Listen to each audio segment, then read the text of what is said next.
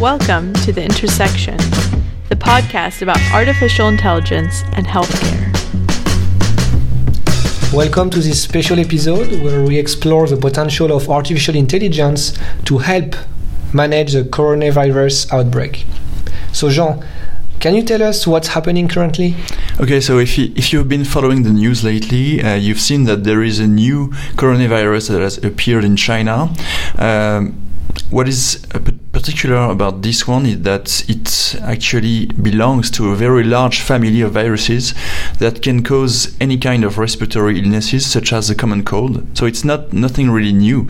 But in that particular case... Is that a deadly virus? Not always. In some cases, for very fragile patients, it can be deadly for sure. In that particular case, this new virus has been seen in a wild animal market in the city of Wuhan in China, and symptoms include fever, sometimes with respiratory symptoms such as a cough, shortness of breath, rapid breathing, a sore throat, or a runny nose. For the moment, we estimate that there are actually somewhere around 800 people infected in China, with 26 people who died, and these numbers could actually be a little bit underestimated for the moment. Anyway, the authorities in China, in Wuhan, have begun to build a 1,000-bed hospital that should start next Monday or Tuesday in order to try and prevent a large-scale epidemic. So what we wanted to do is try to discuss today with Maxime about what could potentially AI do to help us in managing this kind of infectious disease. Yeah, thank you, Jean, for this introduction. So I want to emphasize that the discussion is focused on how to manage the spread and not how to find a treatment, right? So there are three ways that we can think of currently to use AI to help manage this outbreak. The first one is to use social media to monitor symptoms. So there are several scientific studies that have demonstrated in the past that analyzing what people search for online can be successfully used to predict the number and timing of people infected.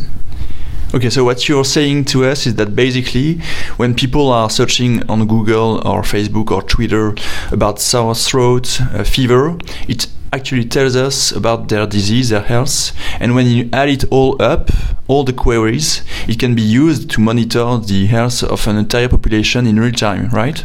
Exactly. So this is a cheap tool that could be used today to monitor coronavirus infection on a global scale. Okay, great. And beyond that, and something that is even more impressive, I think, and potentially much more precise, has recently been published in the Lancet Digital Health about symptoms monitoring through wearables. Exactly. So this is a second way that AI can be used.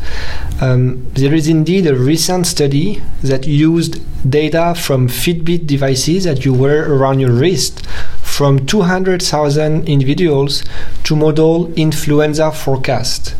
So what the people did is successfully correlated elevated heart rate at rest and change in daily routine activities that can be easily measured with a Fitbit to influenza infection.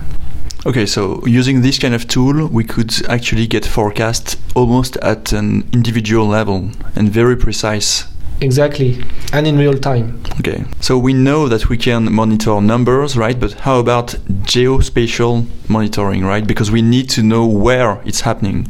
That's right. So in fact, this is a third way that AI can help, and this is very important because geospatial and temporal prediction of transmission in the future plays an important role. So there are models that have been created to predict in advance the time scale and place of infectious disease spread. And the idea is that with this kind of tools, we can anticipate in real time the periods of time and the places that are at high risk of outbreak and where we should today preferentially deploy healthcare resources. Okay, so that could be used to prevent further infections, right? That's right. So in summary, you can monitor symptoms through social media, you can monitor symptoms through wearables, and you can predict the time and place that are at high risk of having an outbreak to better deploy resources. Okay, great. So we hope we gave you some interesting tidbits regarding AI for coronavirus. And see you next time. Bye. See you.